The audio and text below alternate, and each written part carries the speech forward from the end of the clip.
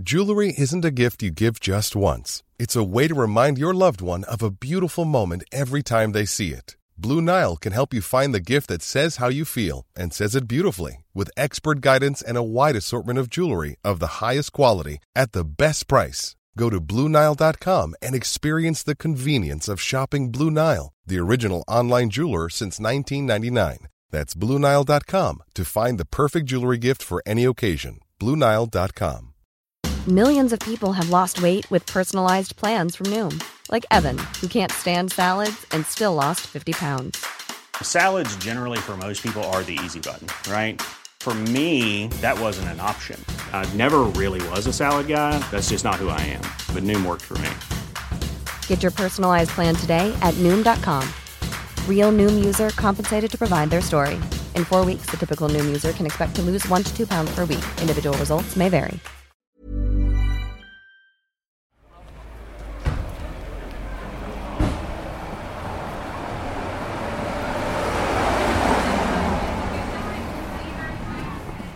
Hello and welcome to Excuse the Mess and this very special Extra Mess episode.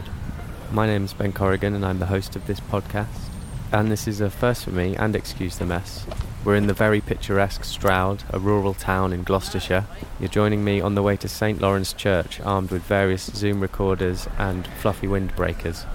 This church will quite literally be the altar on which a new ambitious classical music festival will take place, and every single person that I met, from the build artists to the follically challenged door staff, were in really high spirits. I'm afraid you can come in, the hamster's got to stay. Do you want to borrow it? Yeah, I'll put my head later. Yeah. This is the first ever Hidden Notes Festival, and judging by these happy customers, it won't be the last Hidden Notes Festival.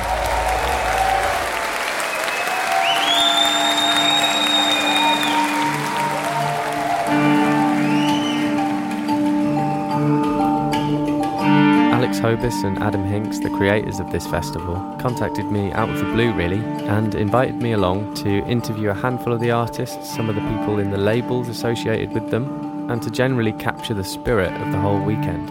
And of course I said yes. I was also really up for trying this new angle with the podcast. So by way of introducing the artists on the lineup, I'm going to play back some of the recordings that I made whilst watching all of these gigs. Just short snippets from each of the artists' set, recorded from the back of the church on my humble handheld Zoom mic. It's obviously not the best recording in the world, but I do think it captures a really nice atmosphere of what was experienced in the church over the weekend. So we're already listening to some Manu Delago.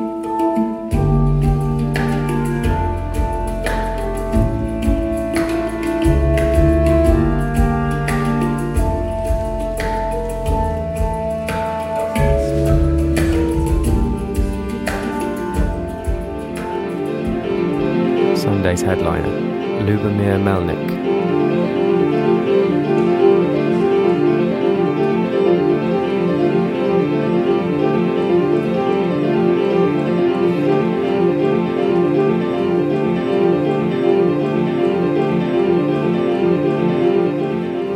Daniel Pioro and Valgeir Sigason.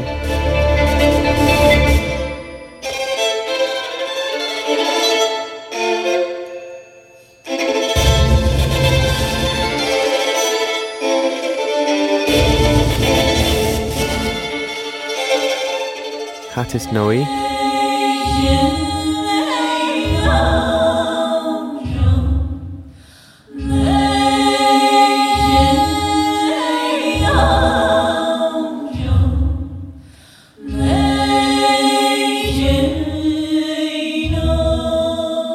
Emily Hall.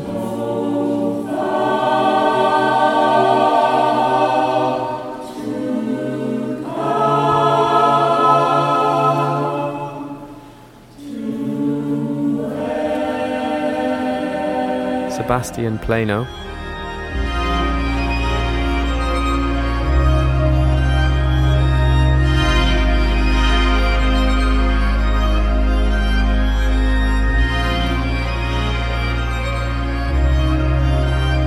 Emily Livinez Farouche.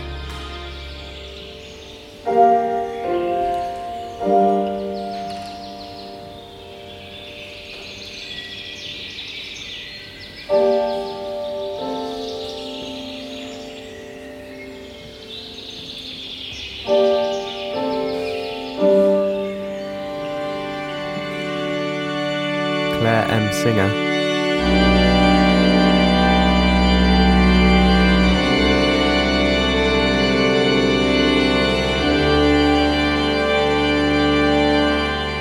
Group listening.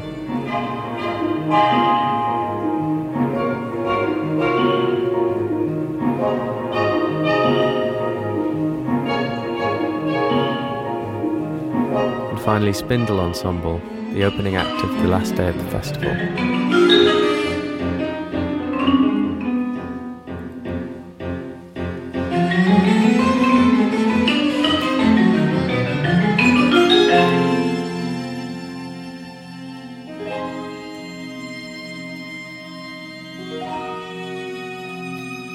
Now, just before jumping into some interviews, I should say that this is the first of two parts of the Hidden Notes special.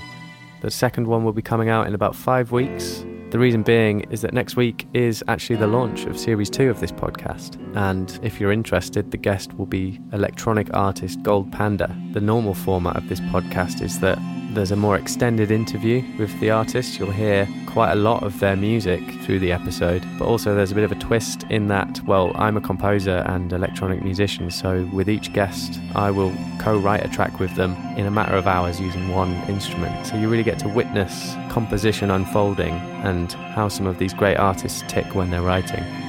Now, the first interview I had at Hidden Notes was with the Saturday night headliner Manu Delago, and as it happens, Manu was the very first artist that I ever got on this podcast. We recorded his episode in September 2017, so it was great to have a catch up and talk about what he's been up to recently. Most of these chats took place in the back room of a really brilliant record shop called Sound Records. It was run by two absolutely lovely guys, Tom and Sean, who couldn't have been more accommodating. So I just wanted to say a special thank you to them for letting us set up shop in their shop. And just after this raucous ending from Spindle Ensemble, that's where we'll be, chatting to Manu Delago.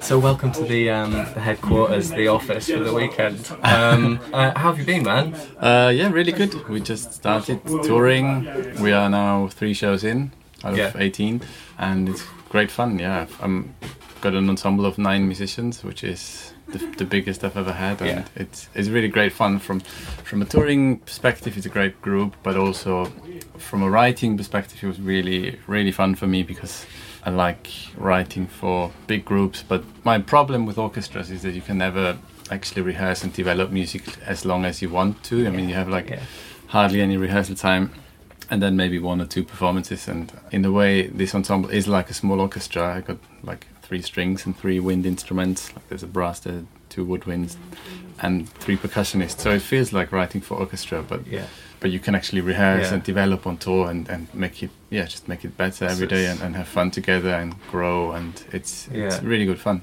It's best of both worlds, really, isn't it? You're a band, but also big enough to get those big and varied sounds. I think from a performing aspect, I mean, I love electronic music and I love listening to it and also creating it in a way, but just from the pure aspect of performing on stage, I think playing real instrument, like real acoustic instruments, is still my favorite thing. It's just so direct. You get direct response from the instruments, direct dynamics, and it's just, I think also people really appreciate it, especially these days when there's so much laptop music out there, when people actually play old school instruments in a way. It's something old school about it, but I really like it. There's something a bit plastic about electronic performances, and it's hard to break through that if you're making that sort of music, because what are you going to show people? You've got like something behind a screen, what are your hands doing? But whereas you've got an ensemble, it's just visually more interest. I mean, it's nothing new, obviously. This has been done for hundreds of years, but still, I think I've found a new, fresh approach to it, especially with the instruments. We have a lot of weird percussion sounds that kind of sound electronic anyway, and also the only electricity we use is for playing the lights. So the 3 percussionists on stage control all the lights on stage, and I really wanted the lights to be in sync and in rhythm with the music. So that's sort of another element or another layer to the music that I think is a bit unusual. I think you've played with that idea before, but with a smaller ensemble, and it's amazing. Yeah, exactly. I mean, I've incorporated lights into the music a few times before, but now it's definitely bigger. Weirdly, the ensemble became more organic and acoustic, but the lights became even more like electronically, digitally controlled by humans in a way. So so excited to see I quite like that approach. Yeah. Brilliant. So you're playing Circadian, which is the new album that's out. Exactly. We mainly pretty much play the whole album except one track. And then some new arrangements of old tracks, I would say. Yeah, tracks okay. that have been with me for many years, and we present them in a slightly new light, I suppose. Yeah. And this is from his performance later that evening. It's called Dream.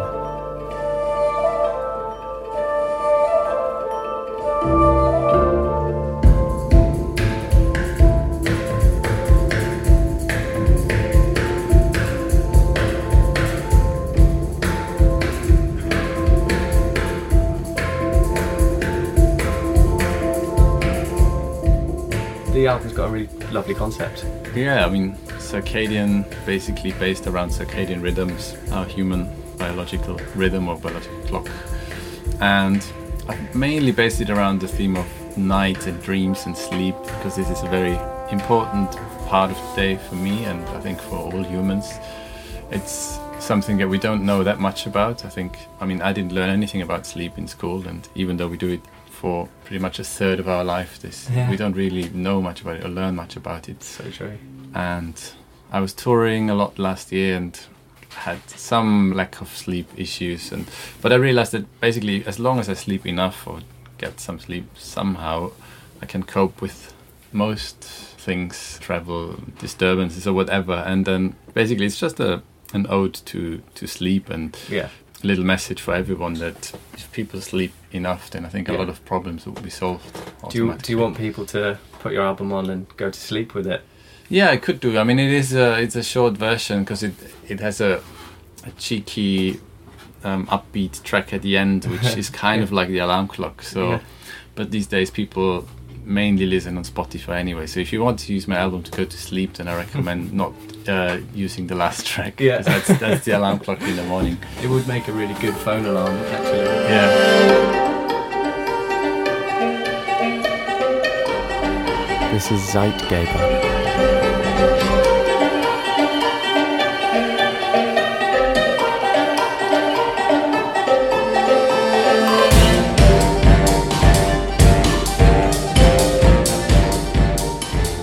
There's a long track called Delta Sleep, which is 21 minutes long.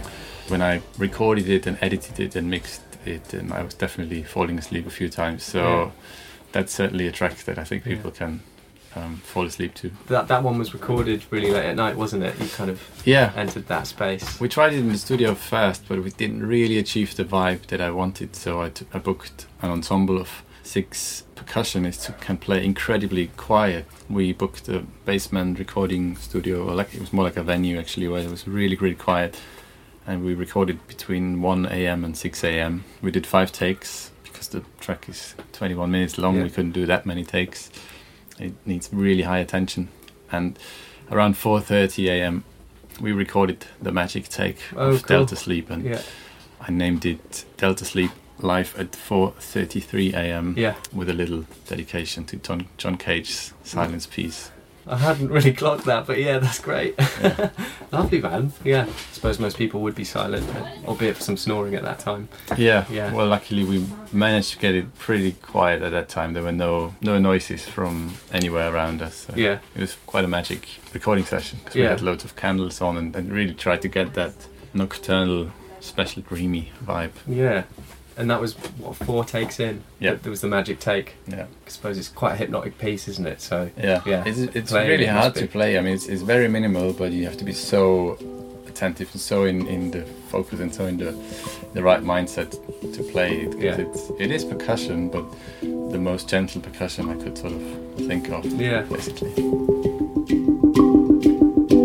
This is the album recording of Delta Sleep, brackets, live at 4:33 a.m.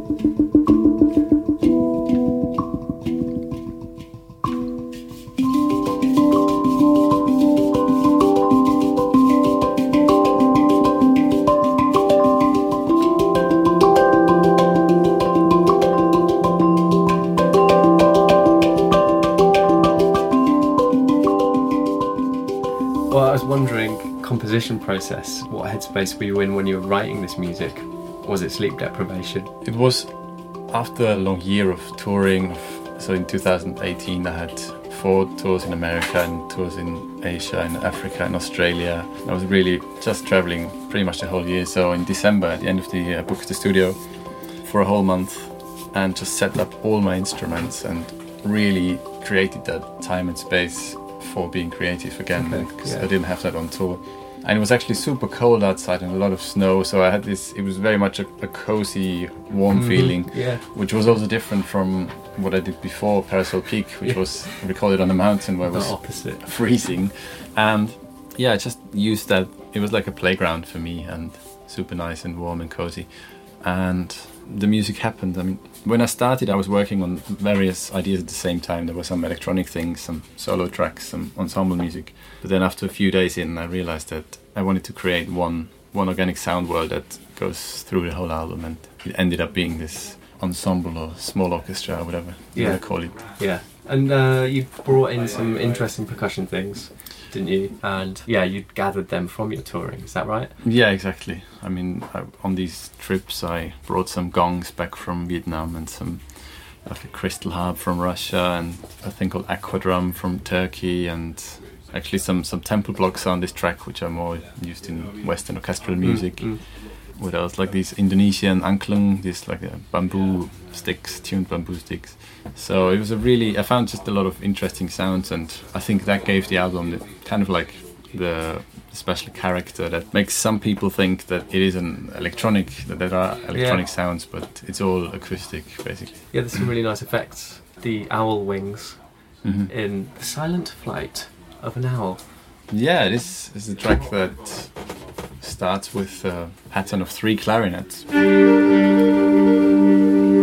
Basically, I wrote it in a way as if there were 3 clarinets with a delay pedal, but there is no delay pedal because I didn't use any electronic effects, so they're basically playing all these delay sounds live. And I also added some of this Russian crystal harp to it. Some other sounds like this calabash from Mali gets added, and some small metal percussion bits.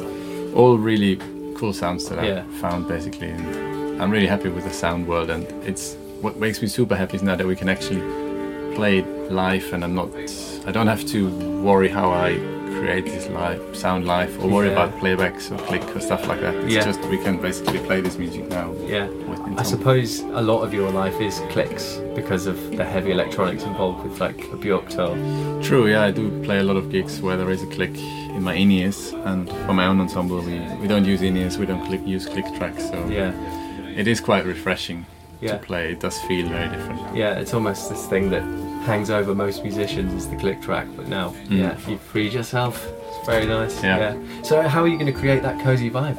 Maybe partly with the lights and the visuals. They sort of they go with the theme of the album, and the lights are in the same colours, which is a lot of warm orangey and sort of purpley tones, and also the visuals are all sort of tying in with the design of the album. It's like the owl obviously that is on the album back, and then also in the visuals. So I think the live show goes really well with that, and also the sound world of the clarinets and the accordion. There's a lot of warmth in the sound also. I kind of consciously chose that sound world also for the theme. Oh man, I'm really excited to hear it live. I'm sure you will make it cozy. It's a beautiful album. Once again, smashing out good music. Parasol Peak, that sounded like I was closing up, didn't it? But yeah, Parasol Peak is the opposite of this album. An extreme adventure and quite a challenge. Do you think you'll ever do anything that's as hard as that? I'm not sure. I mean, I'm not going to repeat anything on the mountain like this, I'm sure, because I'm very happy with how Parasol Peak went, but I'm also aware that we were very lucky that no injuries or anything worse happened. It was quite a high risk what we did, and I'm super grateful for Parasol Peak, but it's done, and I'm glad that people can now watch it in their cozy living rooms and enjoy it, but for me that is done. I do want to keep creating music in various settings and just add elements that are unusual, so there might be something coming up in the future, but nothing is confirmed. Yeah, there's always something secret with you. Brilliant, good luck with the tour, and I'm really excited to see you headline day 1 of Hidden Notes Festival. Yeah, I look forward. Looks like a great lineup. So. Yeah, cool, man. Cool. Yeah, cheers for coming and chatting with me. Pleasure. Again. Pleasure. Anytime. Helping launch the next thing again. Always you. Yeah, thanks, mate. Really nice to see you. Yeah. Pleasure. Bye. Bye.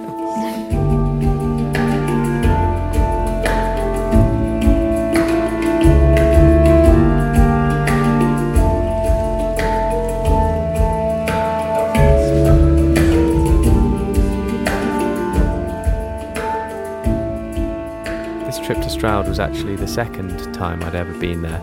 First time was also podcast related because I was interviewing Emily Hall, who moved to Stroud and is now a local composer. She was the third guest on the podcast, and similarly with Manu, and because she is a local representative, let's say, I really wanted to catch up with her too. And she also brought her collaborator, Misha Law, in for a chat at the same time.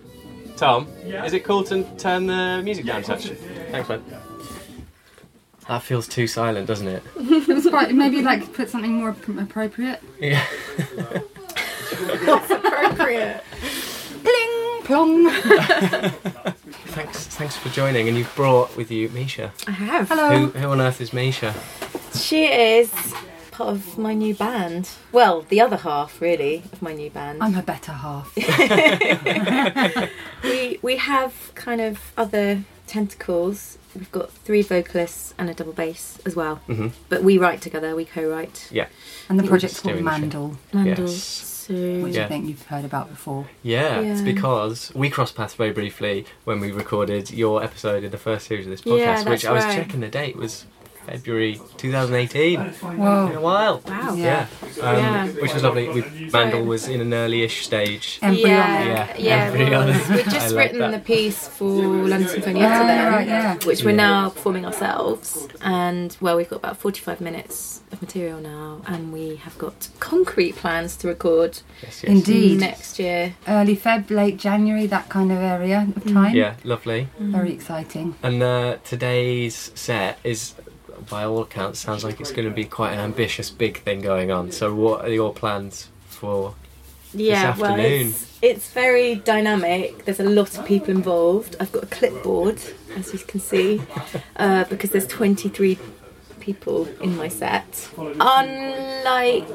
probably the majority of the artists, I've only recently come back to performing. So normally I'm the composer who sits in the audience and watches the piece unfold. And, you know, certainly when it comes to vocal pieces, I'm not a singer. So I've knocked on the doors of a lot of my talented friends, and there's going to be various vocal trios doing Eternity, a bit from my Life Cycle, and a bit from my Secular Requiem. And we've also got the choir as well, doing a bit from the Requiem, but also singing with Mandel. And then Mandel will perform one of our tracks, which is actually it's a suite of 3 movements. They're very small. It's a mini suite.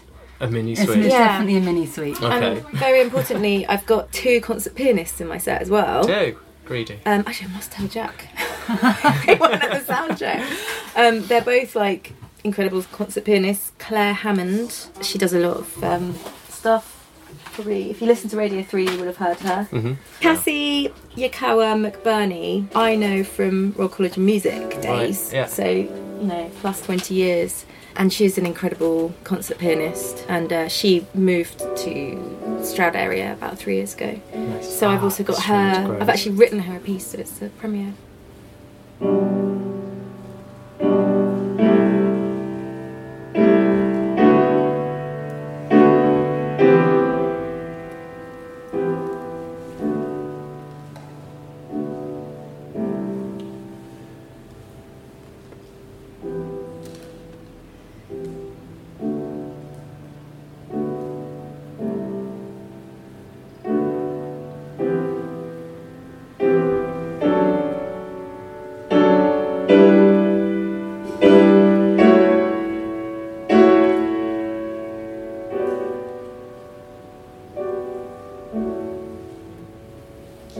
Is it Mandel that has kind of brought you back onto the stage to perform? Yeah, well, the choir Yeah, that's true.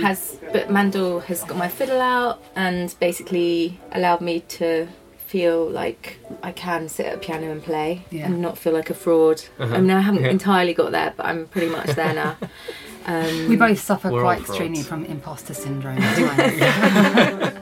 I look forward to the breakdown on stage. But we so- don't actually really care. Yeah, no, I think about everyone... that at the it's- end of the day. Everyone's in that boat, right? Yeah. But I think the thing about Mandel is that because we improvise every Monday morning and all the pieces come from the improvisations, we're not going to play something in an improvisation that's out of character with Sure. what we play, you know. So all the violin writing, for example, is very much stuff that I like Yeah. to do. It's very organic. I think there's Yeah. an element of writing in that way that I certainly find that takes the intellect and the ego out of it. So you're not kind of trying to think of the coolest thing to play or the best thing to say. Yeah. Or so you're not making music with your brain. You're making it with your, I don't know, with your heart, I guess, or Yeah. whatever's kind of naturally coming out. And that feels like a completely different way of making music. And I definitely don't think I would have thought of some of the music that we... So you if I'd found have sat yourself down, I would in not an have composed it. unexpected- Yeah. Is this, for both of you, improvisation is very different to like what you've done in the past? No, I wouldn't say it's different. I mean, the way I write songs is by singing in front of a dictaphone. So that is how I do it anyway. And then I listen back. I mean, yes, definitely that whole can you write a piece for mixed ensemble, you know, sinfonietta lineup, that's hard to relate to now because that's the kind of like, right, what am I going to do? What's my concept? Yeah. What's my harmonic field? You know, that is a very, very different way. And I've certainly composed a lot like that in my past, not so recently actually. But the other thing I was going to say is it's not like the music Mandel is making doesn't come into the composing realm because it does then go on Sibelius, so it kind of goes through that stage as well. Not always, but with half of our pieces it kind of goes through that stage. It gets tweaked, which is nice. re- It's nice to do that as well. Yes. Yeah. So, it's probably quite nice to analyse what's just come from you unconsciously. Yeah. And how it fits together as well. Yeah. It's very rare that we will just improvise and that's the piece, obviously. I mean, it's generally like bits that have happened in a half an hour improvisation. We might find like maximum 10 minutes of music that might not necessarily have happened consecutively. Yeah. And then we craft that into those bits. It's a lovely process.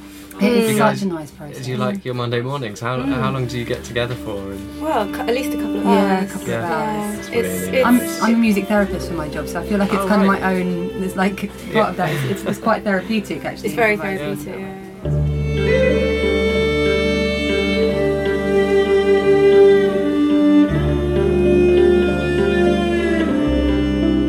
And here's a nice transitioning moment from the piece that Emily and Misha mentioned, Mini Suite.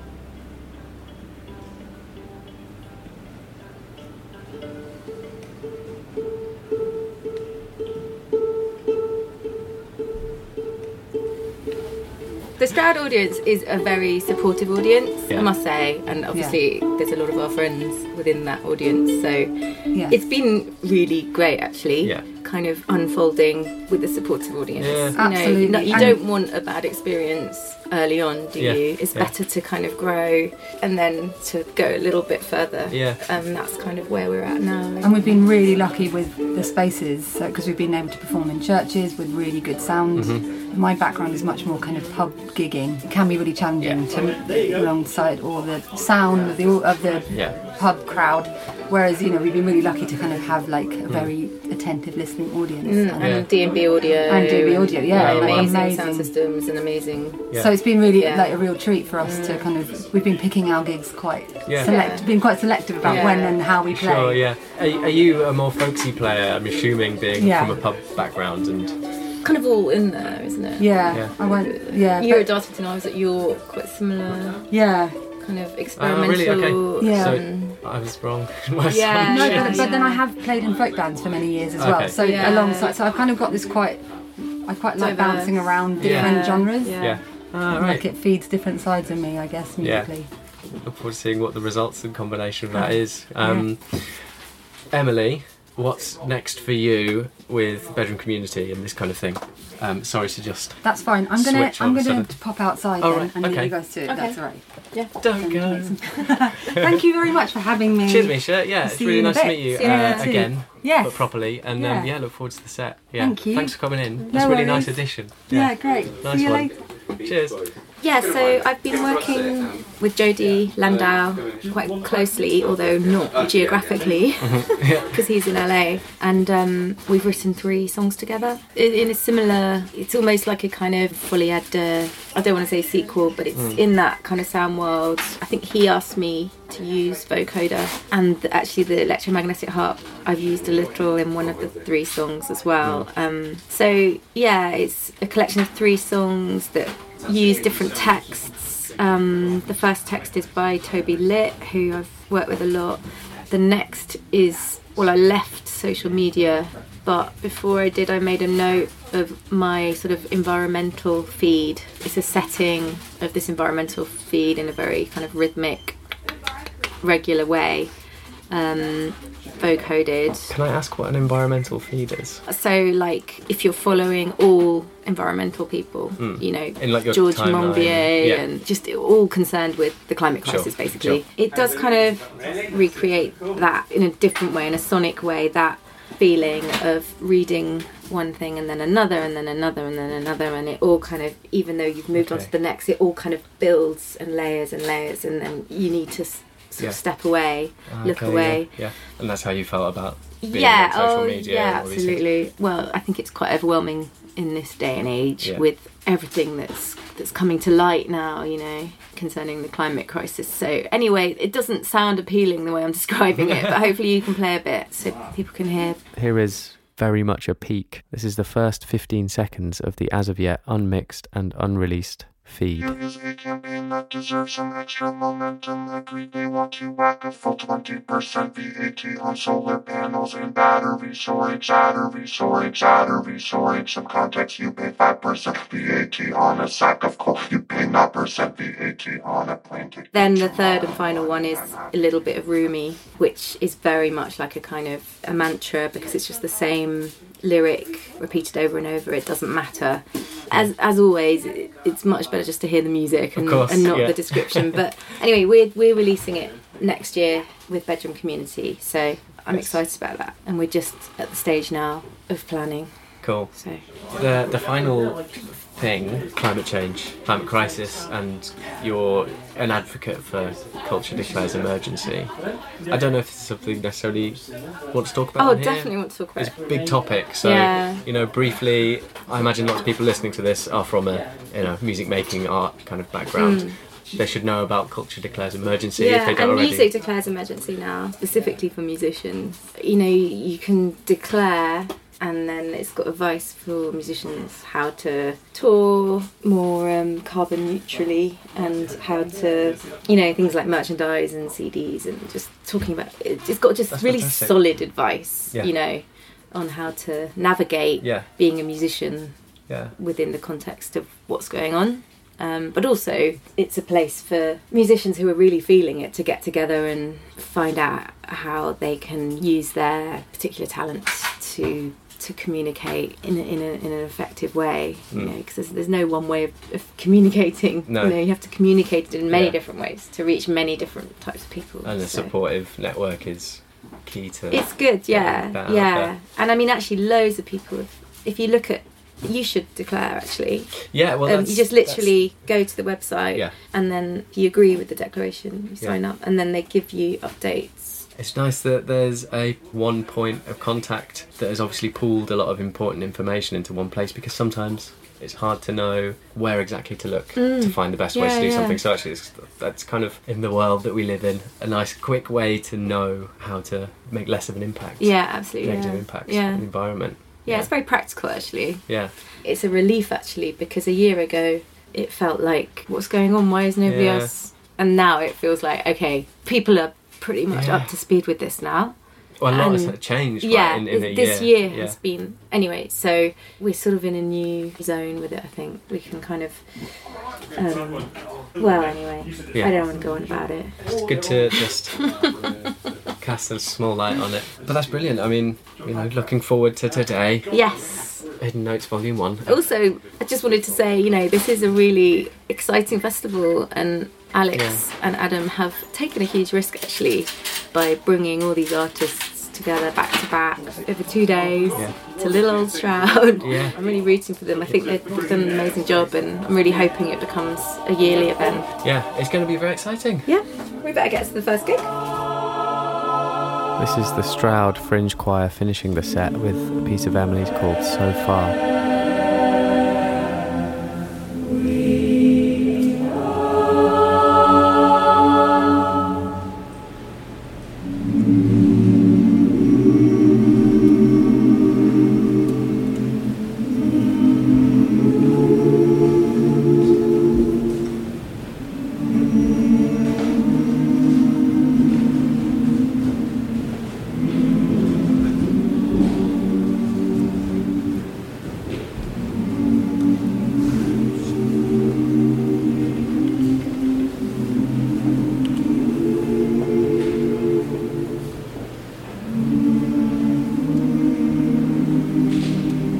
Choir split male and female and went down the sides of the church. You can hear the male voices getting closer and closer to your left ear, which is from where I was sat at the back left of the church.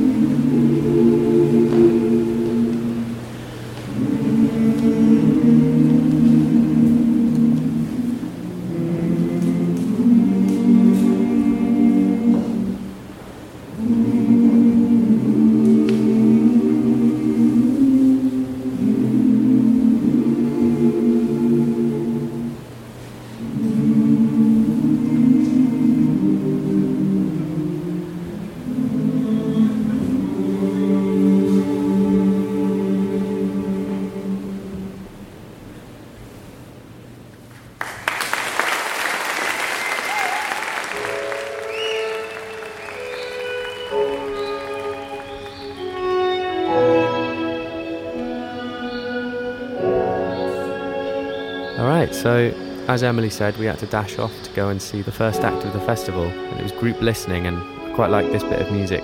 Their concept is to do duo recreations of other people's music, and this is their interpretation of a track from a horror film called It Follows.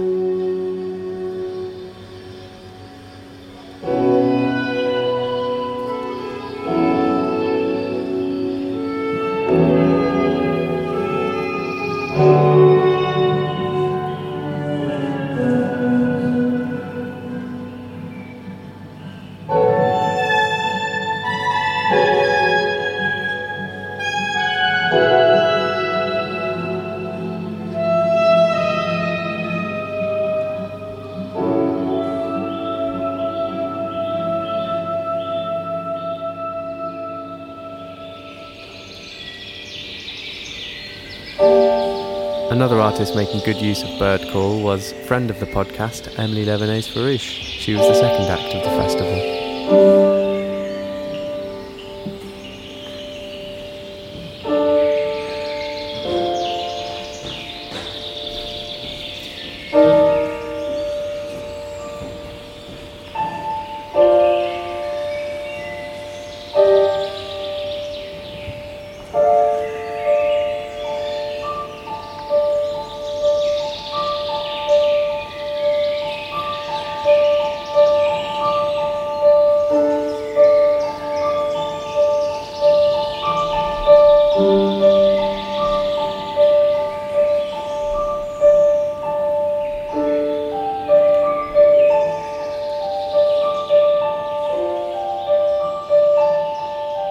We ended up recording a very spontaneous chat just amongst the hubbub of the church.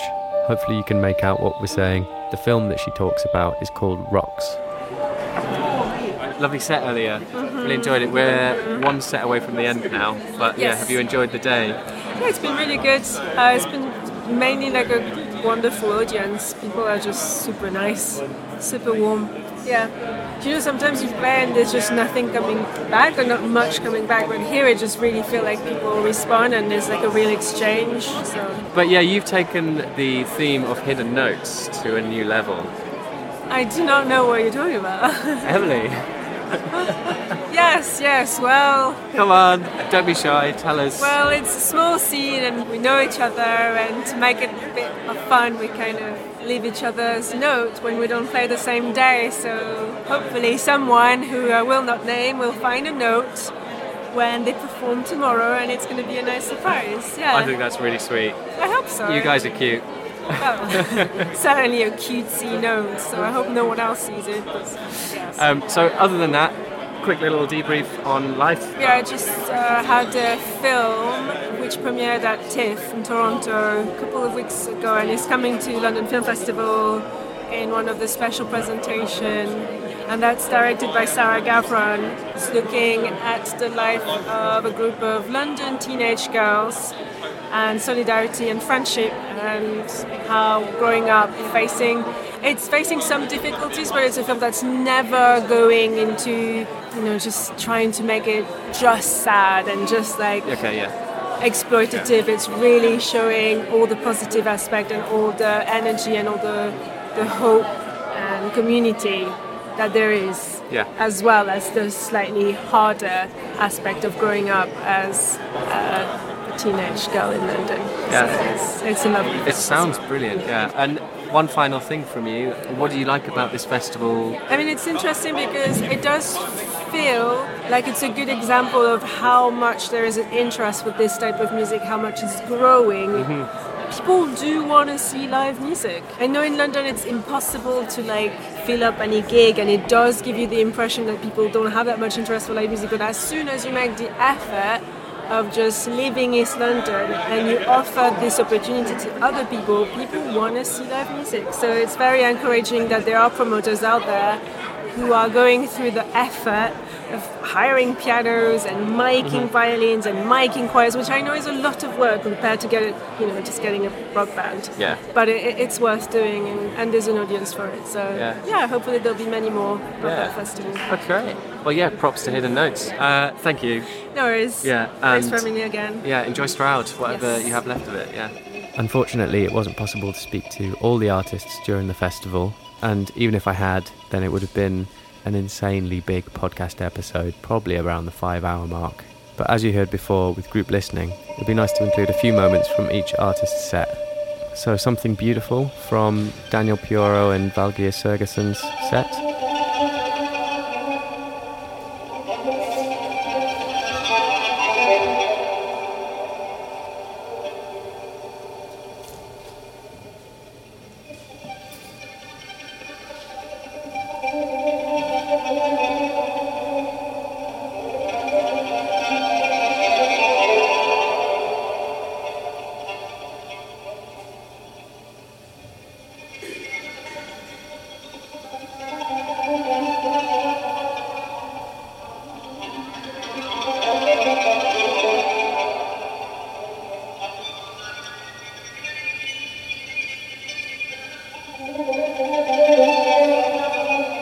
And then into something a whole lot more violent.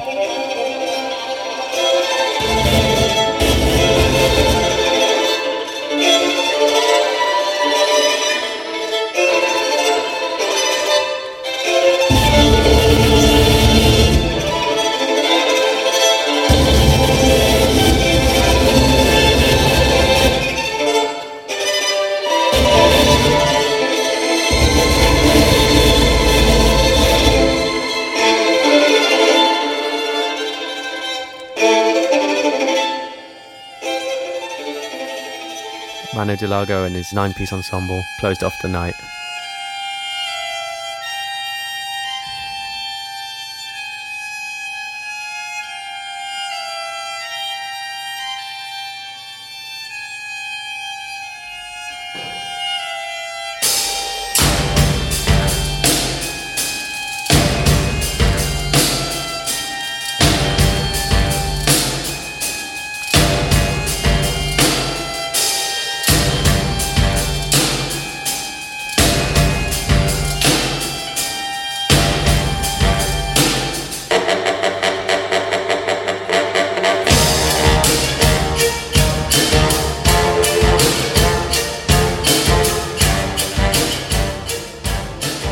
please don't go anywhere. There's one more interview to be had within this episode, and it's with Robert Rath, the founder and runner of the hugely successful record label Erased Tapes.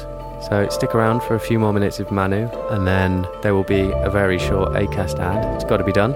And then jump straight into the interview with him, which is really interesting to get his point of view as someone that is kind of overseeing lots of artists.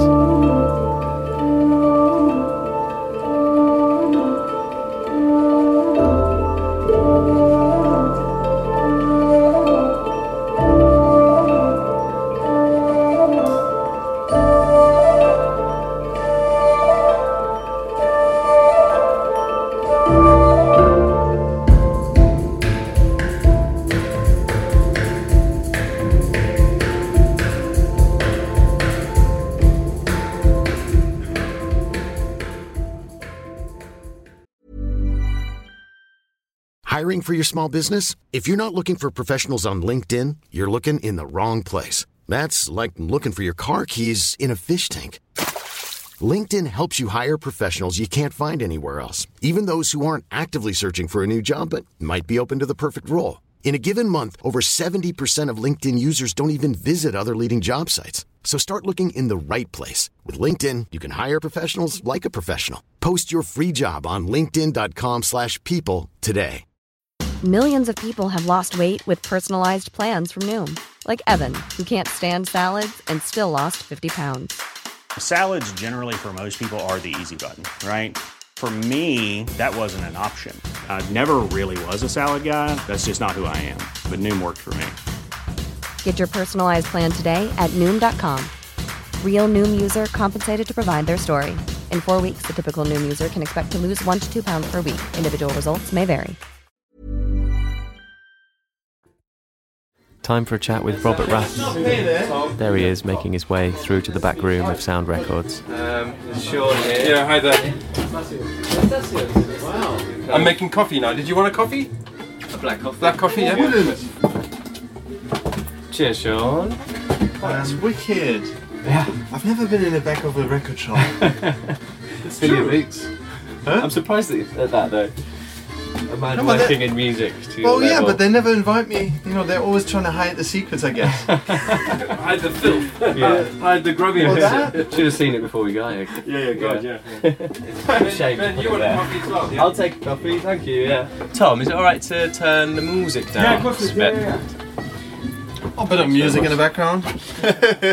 It does add a nice vibe, however. Yeah, we need to editing now. Editing gets tricky. This is the actual gift. That's not the promo. That is a lovely gift. Yeah. Thank you very much for bringing gifts for You're me. welcome. Ah, well, music. That's so kind. Give music to the people that like to listen. Yeah, well, this is some of my favourite music. Nice. I'm looking forward to speaking to Hattis later. Yeah, it's really nice of you. So yeah, cheers for stopping by here. It's going to be a really nice episode, especially chatting to label people, not just artists as well, so yeah. Well, thanks for having me. Yeah. Very excited to be in this back room of this wonderful record shop. Yeah, it's cool, isn't it? Yeah. So I want to talk to you about Erased Tapes, really. The thing that's been 12 years of your life. That is right, yeah. 12 years a slave. I keep joking with Ryan about that, but yeah, no. I love what I do. I wouldn't change it for anything. Yeah, it's been a big success, really, hasn't it, Erased Tapes? And it seemed like the world was ready for it. You know, what do you think maybe the reasons for that are? Well, you know, there's a time and place, I guess. You know, the whole thing was born out of the digital phenomena of, you know, MySpace and SoundCloud and all those kind of new channels that opened up and connected people like myself with like-minded people across the globe. And I think, yeah, that was just a magical moment where for a brief while you could actually explore unfiltered art and connect and nerd out about it and support each other. And that's basically it, you know. Yeah. It wasn't such a conscious, you know, business plan or something like that. Yeah. But there's a curation gone on there, which across all the artists and across all the years, there's sort of not necessarily a genre. It's actually quite hard to put a genre onto it, but there's like an energy or like a sonic aesthetic. How do you see that? Like, how would you describe what that is? Yeah. I mean, first of all, I'm thankful that you see it in a similar way. I always struggle because obviously people, they gravitate to tagging and putting something in a box, and we're attached to a couple of, what do you call them, hype words, but really it's just music, and it's not just music as well. I've got a visual art background. I guess that's why I can contribute, but also I've got a decent pair of ears, and I've always been just completely mesmerized by music and sound in general, you know. And I think that's a good combination, you have someone who listens to your work, you have someone who can visualize your work, and someone who can raise question marks with you. Even identifying question marks sometimes people struggle with. And then and I guess 12 years down the line, I would say the last 3-4 years, all of a sudden it clicks with, I think, there's something in people's lives that is kind of asking for this type of thing to happen. And it's not, people are trying to explain it with just a genre or a type of sound, but I actually think it's the mindset and it's the spirit of it, and it's the combination of, most of the artists on the race tapes are solo artists.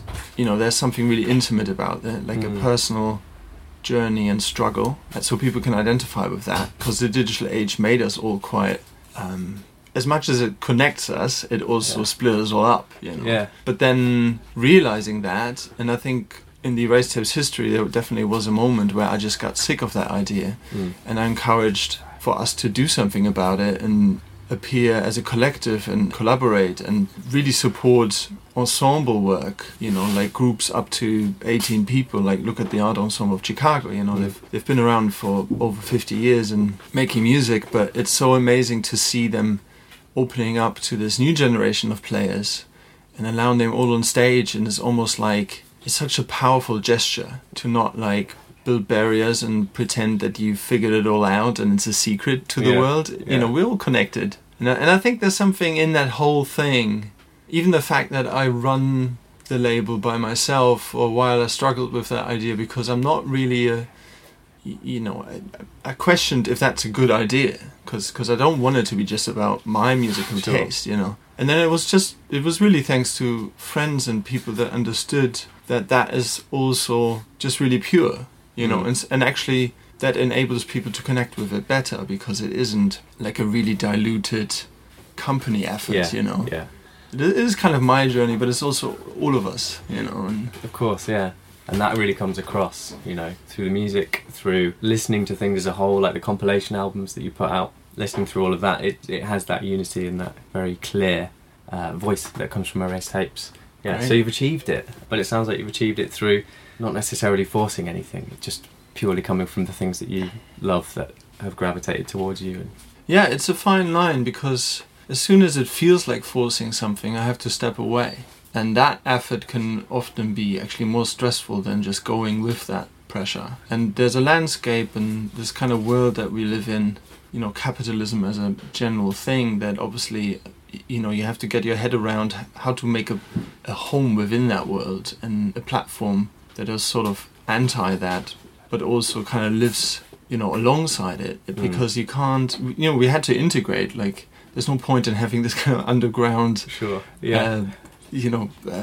Whatever. That seems too extreme as well. We're not activists. No. But again, it's a fine line. It's kind of like the stuff that feels effortless is often the stuff that actually involves most effort, and the other way around. Something that looks like a struggle is often actually just a chance. Like a glitch, like an accident. Yeah, those are the best kind of things. A happy accident. Yeah, and it's great. So how involved do you get with the actual art creation with each artist? And I suppose it varies, but how hands-on are you? Well, let's put it that way. If you imagine art being a channel, a filthy, really dirty kind of channels of options. It's like a stream, a constant stream of mud. Imagine that, and it's basically like if the artist has to jump in, I jump with him or her, because it's easier to get through that mud together, and trying to spot that little bit of clear water where you can eventually kind of come to the surface. But as soon as you do that, you have to go back into the mud, like there's no end to it, and the other way around is like if I notice someone is in that moment where everything becomes really clear, to just really point that out, so that it can be appreciated, Yeah. to prepare them for the mud, you know, and or push them into the mud. Yeah. Because if it becomes too comfortable, the art suffers. Yeah, you must have to keep a very close eye on the stage of, you know, the creation of an album, for example, because that moment of clarity might come for only a very brief window, and it might be gone, and they'll be back in the mud, and they would have lost that kind of moment of like, that's, you know, this album. That's right. That's right. I mean, it's all about the journey, as with most things in life, and you know, if you can appreciate the mud, you can also appreciate the clear water moments. Yeah. And the tapping in and out of it can be really frequent, and it can take ages. That's another thing. It's like taking a plane and not knowing when it will land, you know? Yeah. And yeah, that's great. Yeah, you got to be in it for the whole thing. And there's a lot of encouragement on both sides. For a while, I was the one who always like supported the art and the people behind it. And then I have, you know, dark moments as well, you know, moments where I kind of question everything, and then it's kind of up to them to hopefully guide me a little bit. And we all do it together, and it's amazing that you've built this community around you after just really starting it by yourself through, you know, the MySpace universe. It was started with rival consoles. That's right, yeah. And then built up slowly. How many artists are on the roster now? I don't know, I don't really count because it kind of seems a bit scary. It's definitely a well-sized family tree by now. But, you know, it's also, again, it's not like we're all holding hands and we're like this peaceful family sitting at the table every night and celebrating our success, you know, like, because that image is not really reality. And I'm glad it isn't, because especially in this time and day, you know, there's a lot of stuff that needs to be discussed. As in all good families, that's really what's happening. Yeah. You know, there's a lot of disagreement as well. And I really encourage that, you know, like, especially when it's, you know, across different generations. Like tonight, Lube Melnik is playing here, and he's been someone I truly felt honored to work with since 2012, I believe. You know, he's kind of, obviously, of a very different generation, and there's so much to learn from him. But equally, there's so much to kind of open his mind to as well. Yeah. And if that was kind of solved within a couple of meetings, that all of a sudden we understand each other, and that's it. Sure. You know, that would be incredibly boring. You know, you do have to question stuff, and I think that's also a part of growing together as a strong tree, is to kind of really appreciate those moments when people disagree with you, because they don't necessarily do that to wind you up. Sometimes, especially when a few drinks are involved, but often they're legitimately of a different opinion, and they also want to know why, you know. Yeah, conversations, and I guess half of our conversations happen through the music, you know, through artistic expression.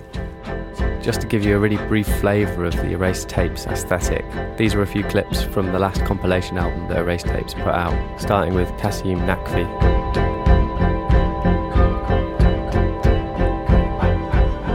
Anne Muller,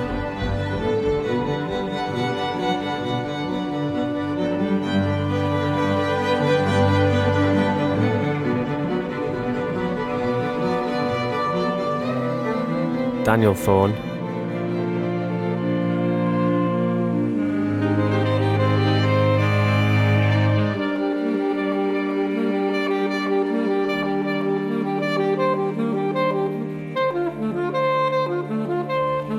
Daniel Brandt,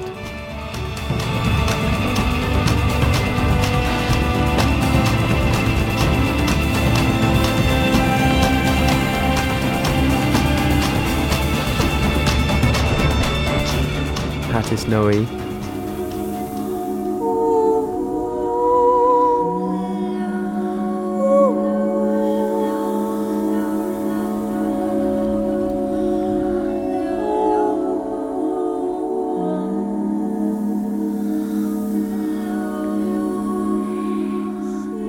Rival Consoles, also known as Ryan, the same Ryan being mentioned in our conversation.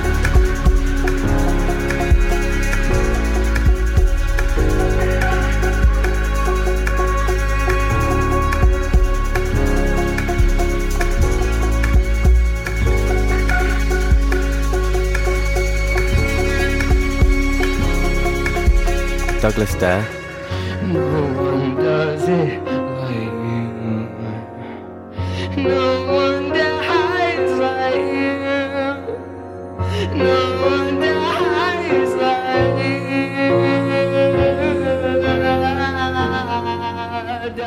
And Masayoshi Fujita.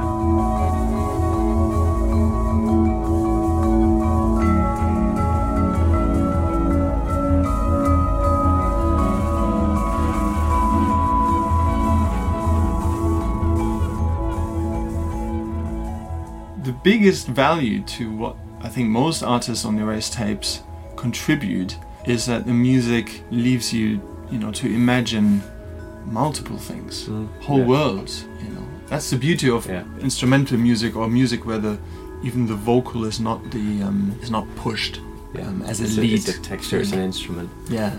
So looking into the future, what plans might you have? You've set up the Sound Gallery in London, which is sort of an unusual thing for a record label to do.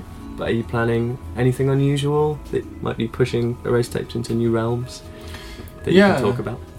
I mean, in fact, the Sound Gallery is temporarily closed but for that reason, because we've been running that for 2 years now, believe it or not. In March, we did the Piano Day event there, and that was kind of the closing of that space. We didn't really talk about it; it's not really public knowledge, but also not everyone knows that place ever existed, and that's deliberate as well. I didn't want it to become like a pilgrimage or something. It was meant to be a materialized version of the Erased Tape spirit, and to allow people to really understand it physically. Again, it was, questioning, what are we? Are we just a digital label? Even though, of course, we do produce vinyl records and other formats, but, just because we're born out of the digital age and the only opportunities to meet people is at concerts and in the digital realm, I kind of really questioned that, and I really wanted to throw us into the water with that one. Let's see what happens. It's not a record shop, it's not an event space, it's not a cafe, it's not a workshop. It's all of these things, and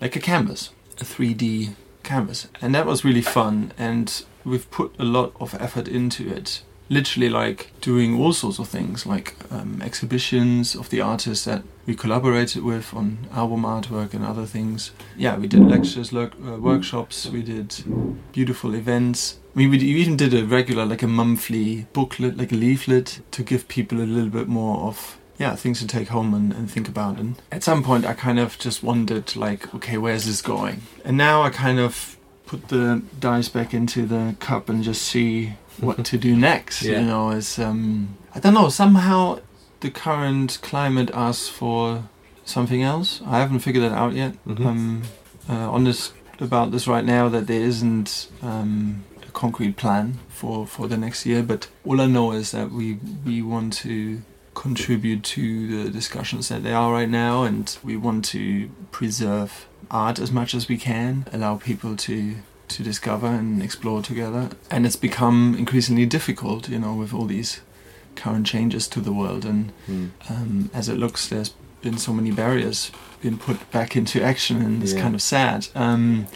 So we got to be even stronger than that to overcome those barriers and build bridges again. But I'm really excited about the next year, I got to say. All the artists have been really productive. I myself have been working with a lot of them in recording sessions throughout the last couple of months, and that's something that changed over the years as well. I'm not a sound engineer, and to begin with I didn't really see myself as a producer, but over the years I just had realized that I can again contribute if needed. I don't have to if it's already there, but and that's something I want to facilitate more as well, because actually nowadays finding space for artists to not just rehearse, but to also write and to record and experiment is really rare, especially in a dense place like London. So that's been on my mind, and a couple of other things. But and I love these, these events like tonight here in Stroud. I think Hidden Notes is a really beautiful example of what you can do in rural England and other countries as well. And there has been a few that we've been involved with over the last few years. For example, Rupert's Sea Change Festival in Totnes. He runs a beautiful record shop, Drift. And then there's great guys at Neon Workshops in Wakefield, where we did an Erased Tapes takeover. Wakefield, out of all places. Yeah. And I loved it. I really loved it so much because people were as surprised as us that someone in Wakefield would even want to put this on. And it was packed. You know, people were in such a great, attentive spirit, and they were so thankful that they didn't have to travel to London, Manchester, Leeds, whatever. Yeah. So we want to do more of that to show that the world has kind of been upside down for a while and kind of put some things right again, Yeah.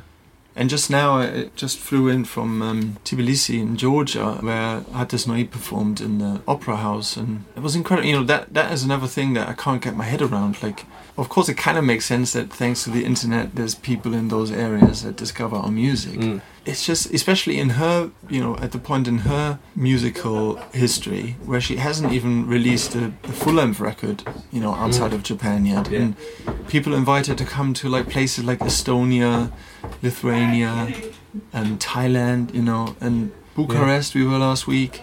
And it's amazing because even I hadn't been. And I've been in the music world for, over 12 years now, and traveled with Niels, with Oli, with Ryan, with all of them.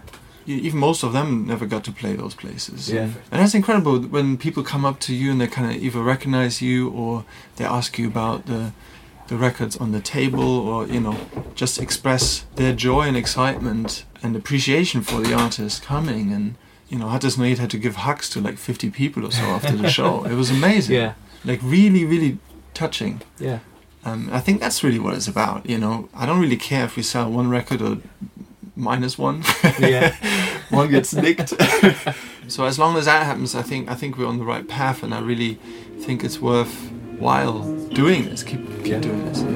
So that's what we would do.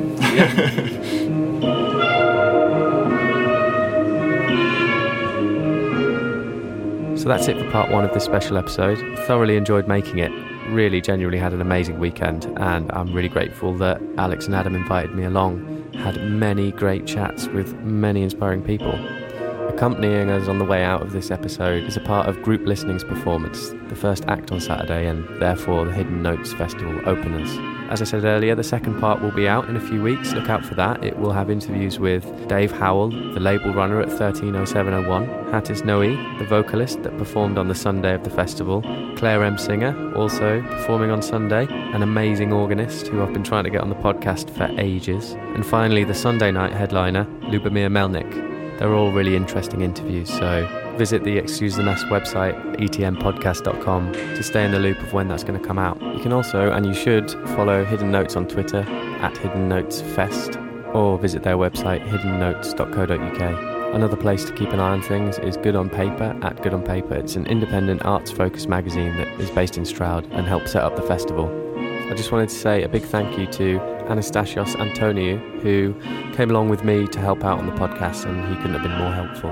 And I'd also like to thank Acast for hosting this podcast. This will be the first ever episode going out on their platform since I joined them.